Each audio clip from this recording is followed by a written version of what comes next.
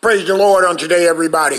This is Minister Anthony Bonner of Truth Turned Up Ministries, coming to you live today on the podcast with a word entitled, The Perfect Will of God. The Perfect Will of God.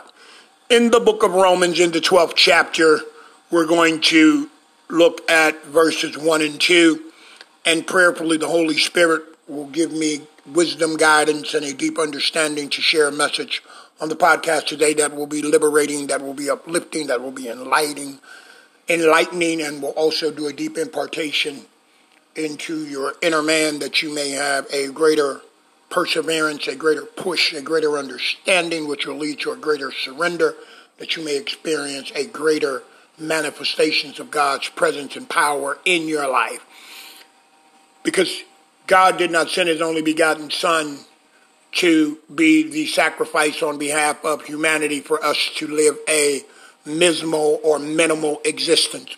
A supernatural God interjected himself into a natural world to redeem humanity, which was deemed and doomed for hell and eternal death, forever being separated from God, which was not his plan, that they may be reconciled to him in a perfect form, being holy even as he is holy, being redeemed completely from the hand of sin and from the annihilation of all of the tactics of the enemy and even from themselves. So it should be our purpose each and every day as we grow in the grace and knowledge of our Lord and Savior Jesus Christ to get a deeper understanding as the wisdom of God is bestowed upon us, that we may be sanctified, set apart, plucked out of the refiner's fire, that we may be the light that the world is waiting on, not only in word, but in deed and in divine purpose, that people may drink freely from our fountains and be empowered to overcome the things that this life and our adversary in this life purposes to destroy us and to distract us and to keep us out of the full will of God. We're talking about the perfect will of God today on this podcast. Romans chapter 12, verse 1. I beseech you, therefore, brethren, by the mercies of God, that you present your bodies a living sacrifice, holy, acceptable unto God, which is your reasonable service. We know that the book of Romans was written by the Apostle Paul. We know that all of the Apostle Paul's writings are very similar in their content. They're very intentional, and they're very direct in terms of the cost of following Jesus Christ. Paul talked about crucifying ourselves in the book of Galatians 2 and 20, that I am crucified with Christ. Paul talks about how he counts all things as dung, that he may gain Jesus Christ and the knowledge of him. Paul walked away from everything, being a Pharisee of Pharisees, being born into royalty, being born into deep religious tradition, Jewish tradition. He counted it all dung, because now he had encountered a freedom. He had encountered a liberty. He had encountered a purpose which superseded any purpose that he himself thought was ordained for his life, or any of the purposes that he had been exposed to in many of the Roman leaders in the Roman Empire, or also in the religious system that existed during his day. Paul had never encountered something greater than what he had received on that day on the Damascus Road from his Lord and Savior Jesus Christ, whom he had been against all that time, but yet not out of maliciousness or anything, just purely out of ignorance. But now that he was in his right mind, he says, I beseech you, meaning I'm urging you, I'm begging you, I'm pleading with you. Therefore, he says, brethren. He's talking to the fellow members in the body of Christ, the fellow believers at the church called Rome, or in Rome at the church. He's telling them, the Roman believers. He's saying, I'm begging you, therefore, as a result of, he's saying, in alternative to, brethren, by the mercies of God. The mercies meaning God's unlimited goodness toward them and us today, that there's no limit to it. It's mercies, not mercy. The mercies of God, that you present your bodies a living sacrifice. Now we know what a dead sacrifice is. You don't have to be Einstein. You don't have to have a degree from a institution of higher learning to understand what a living sacrifice is. He's saying, present your bodies a living sacrifice, which is the watered down version, and not even watered down. It is a lower version of Jesus saying the same thing, which he said in Matthew 16:24. If anyone will come after me, he must deny himself and take up his cross and follow me. Paul is simply talking about the cross, and he's putting it in language that we can understand. The cross is you presenting your body a living sacrifice, coming out of the world, being about your Father's business, which is the perfect will of God.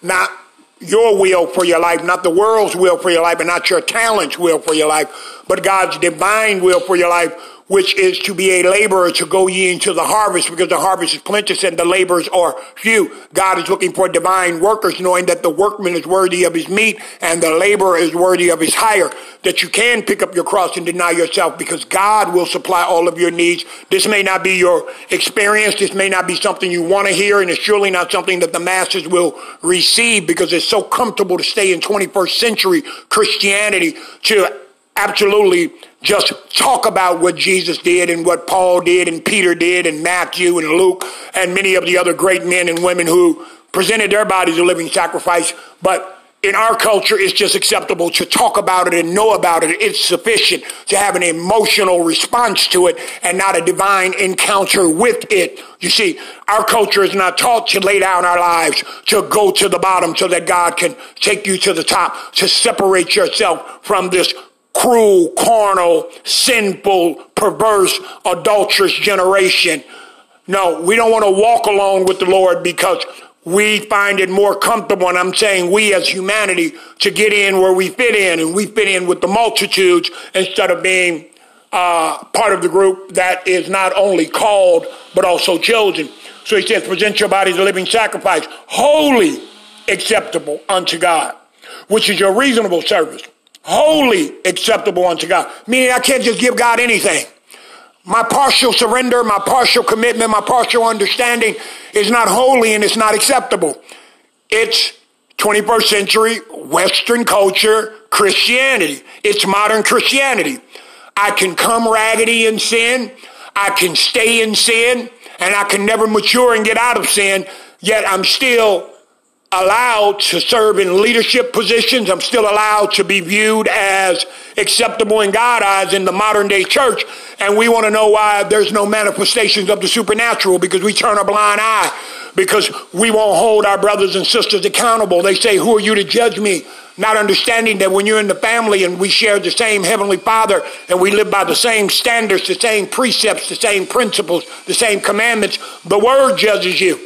And I, as a carrier of the word, I, as a disciple of Jesus Christ, I, as a defender of the gospel, like Paul, can share that word with you in love, and you can reject it or receive it. You can be made the better, or you can stay on the current course that you're on, which unfortunately is the portion for too many people in our culture who call themselves followers of Jesus Christ.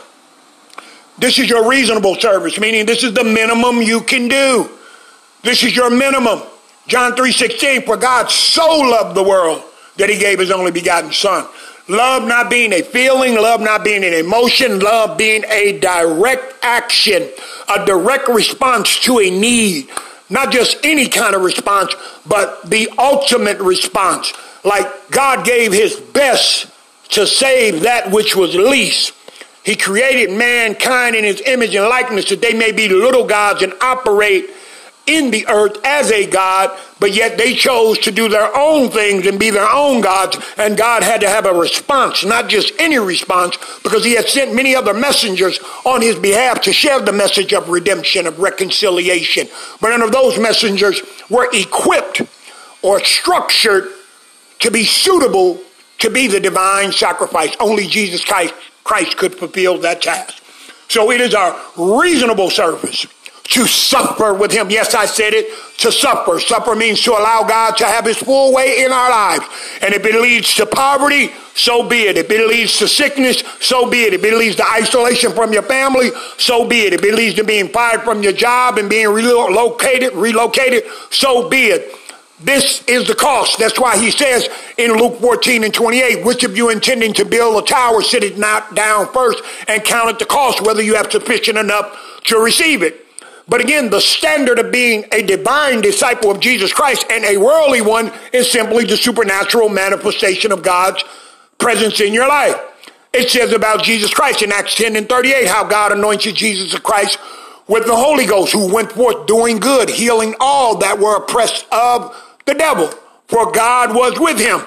You see, when God is with you, you won't only just store up treasures in earth, because too many of us are fooled by the devil, and we fooled other people who are not mature in the things of Christ, thinking that God is with you only because your business is prospering, only because you have things and you continue to amass other things.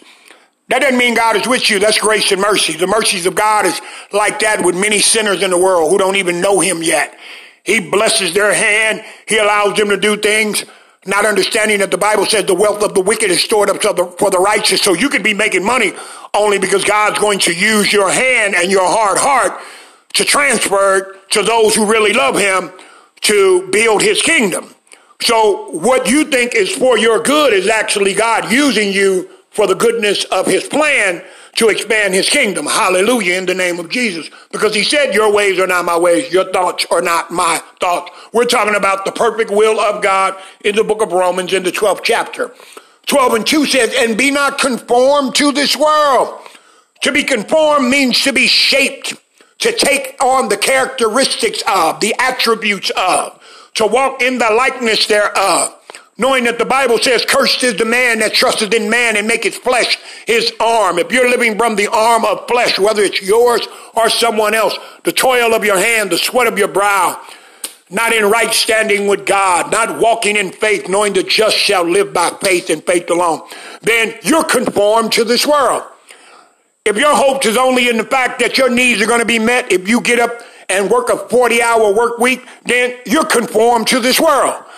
Because I'm saying that, and I know that sounds hard, and people go, no, that's not true. The Bible says, be it unto you according to your faith, in the book of Matthew, the 9th chapter and the 29th verse. Be it unto you according to your faith. You can have such radical faith that God will supply all your needs, that God will do above and beyond anything you ask, think, or imagine, that God will meet you right there. Because God is looking for radical faith. God is looking for people that will transform the culture. God is looking for people that will be a light to restore those who are on the very bottom, who are living a very minimal existence, not only in the United States, but throughout the entire world, where the gospel needs to be preached, must be preached, and shall be preached, who live this lifestyle, apart from every other man-made and carnal system in the world. We're not conformed to this world. We're not conformed to its systems. We're not conformed to its expectations, because we live by faith and faith alone. We live by the standard of the one who's seated at the right hand of the throne of God, the one who's been given all power in heaven and the earth, the one who says, but I know what things you have need of even before you ask them, even before you think them.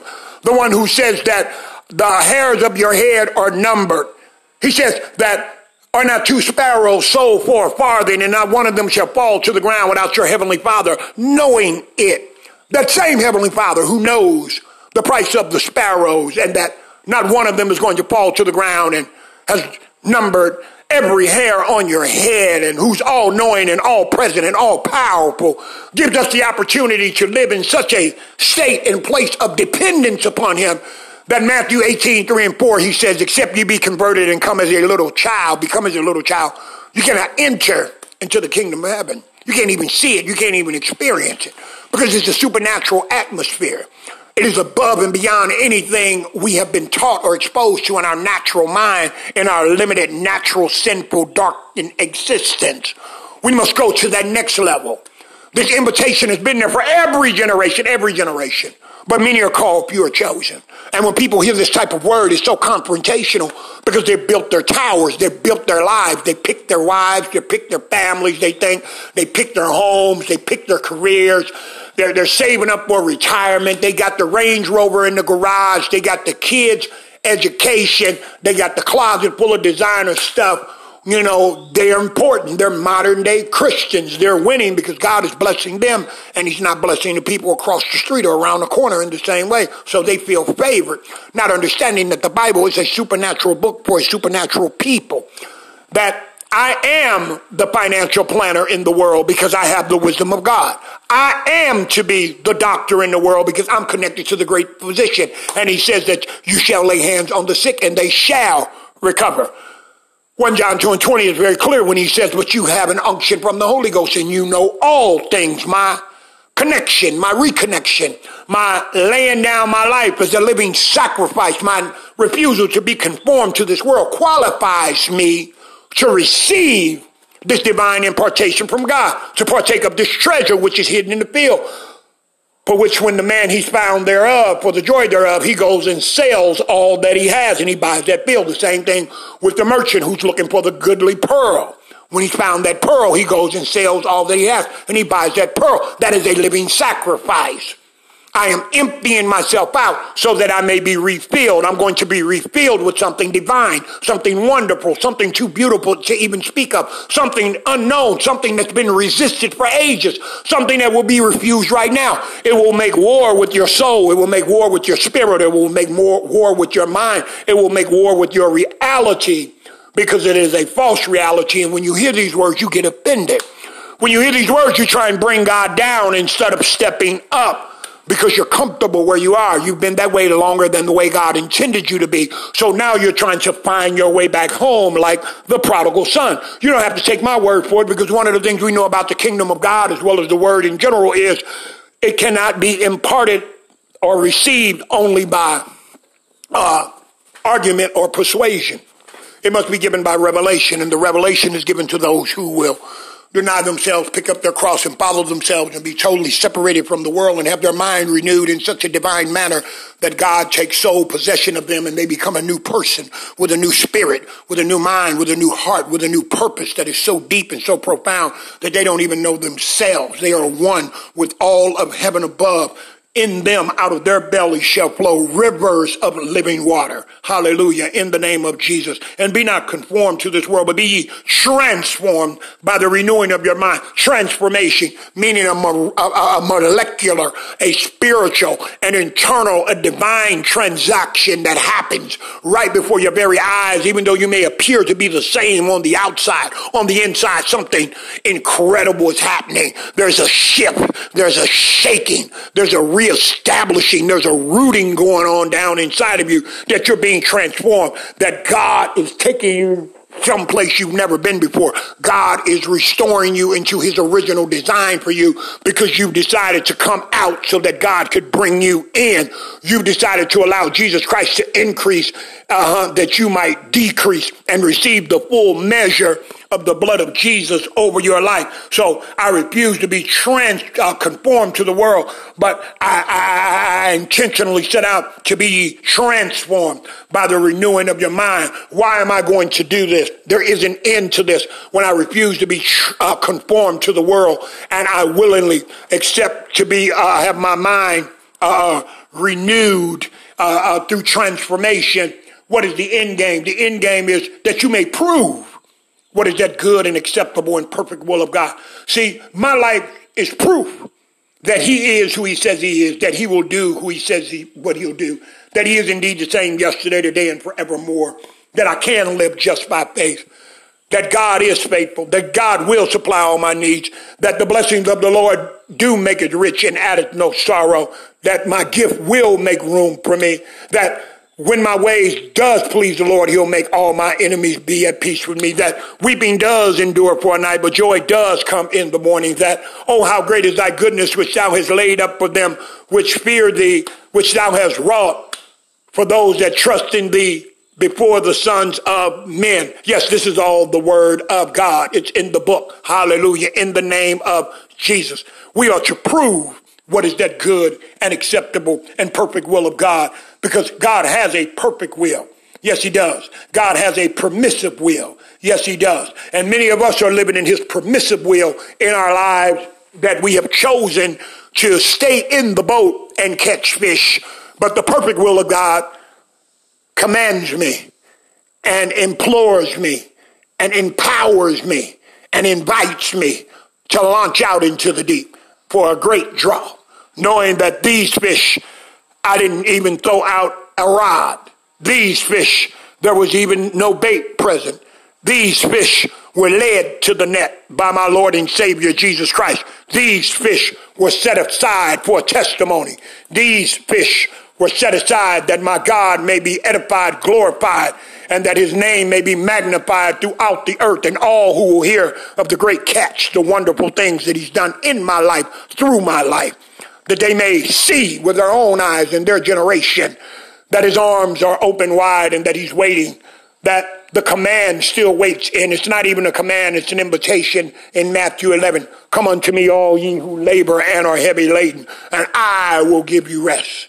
Take my yoke upon you and learn of me, for I am meek and lowly in heart. Hallelujah.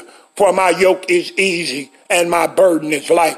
This is the perfect will of God. This is God's invitation for mankind to come back, not some of mankind, all of mankind. Men try and stay at the lower level by saying, that's not for me. I'm not called to do that. I'm not called to live that way. I'm called to live this way. And God says, okay, that's your choice. But how awesome is it that the disciples, even though they were regular fishermen before they were even disciples, or they had other worldly careers or whatever, they accepted the challenge and the call to their divine vocations because they came in as regular men of their day.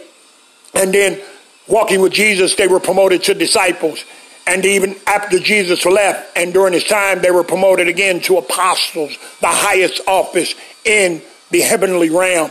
God is still doing the same thing today. He's still anointing and choosing and raising up apostles, prophets, evangelists, pastors, teachers. These are the greatest callings in the world. In 1 Thessalonians 2:12, it said that you might walk worthy of God who called you into his kingdom and his glory. That you might walk worthy of God, laying down your life as a living sacrifice in the name of Jesus. Being aware of the constant mercies of God.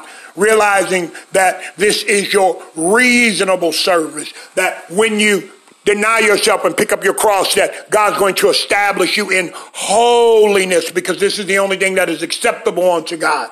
That you will deny yourself and all that are around you trying to get you to be conformed to this sinful, selfish, dying world in the name of Jesus. That you will choose and be intentional to be transformed by the renewing of your mind, that you may have divine thoughts, that out of your mouth, oh Heavenly Father, that God may use your mouth and that his words may flow out and they may be butter and honey to the dry and thirsty and hungering souls that you will encounter, that you will have living bread to give them from on high. Yes, you will. And that you may prove what is that good and acceptable and perfect will of God, because you've experienced it for yourself.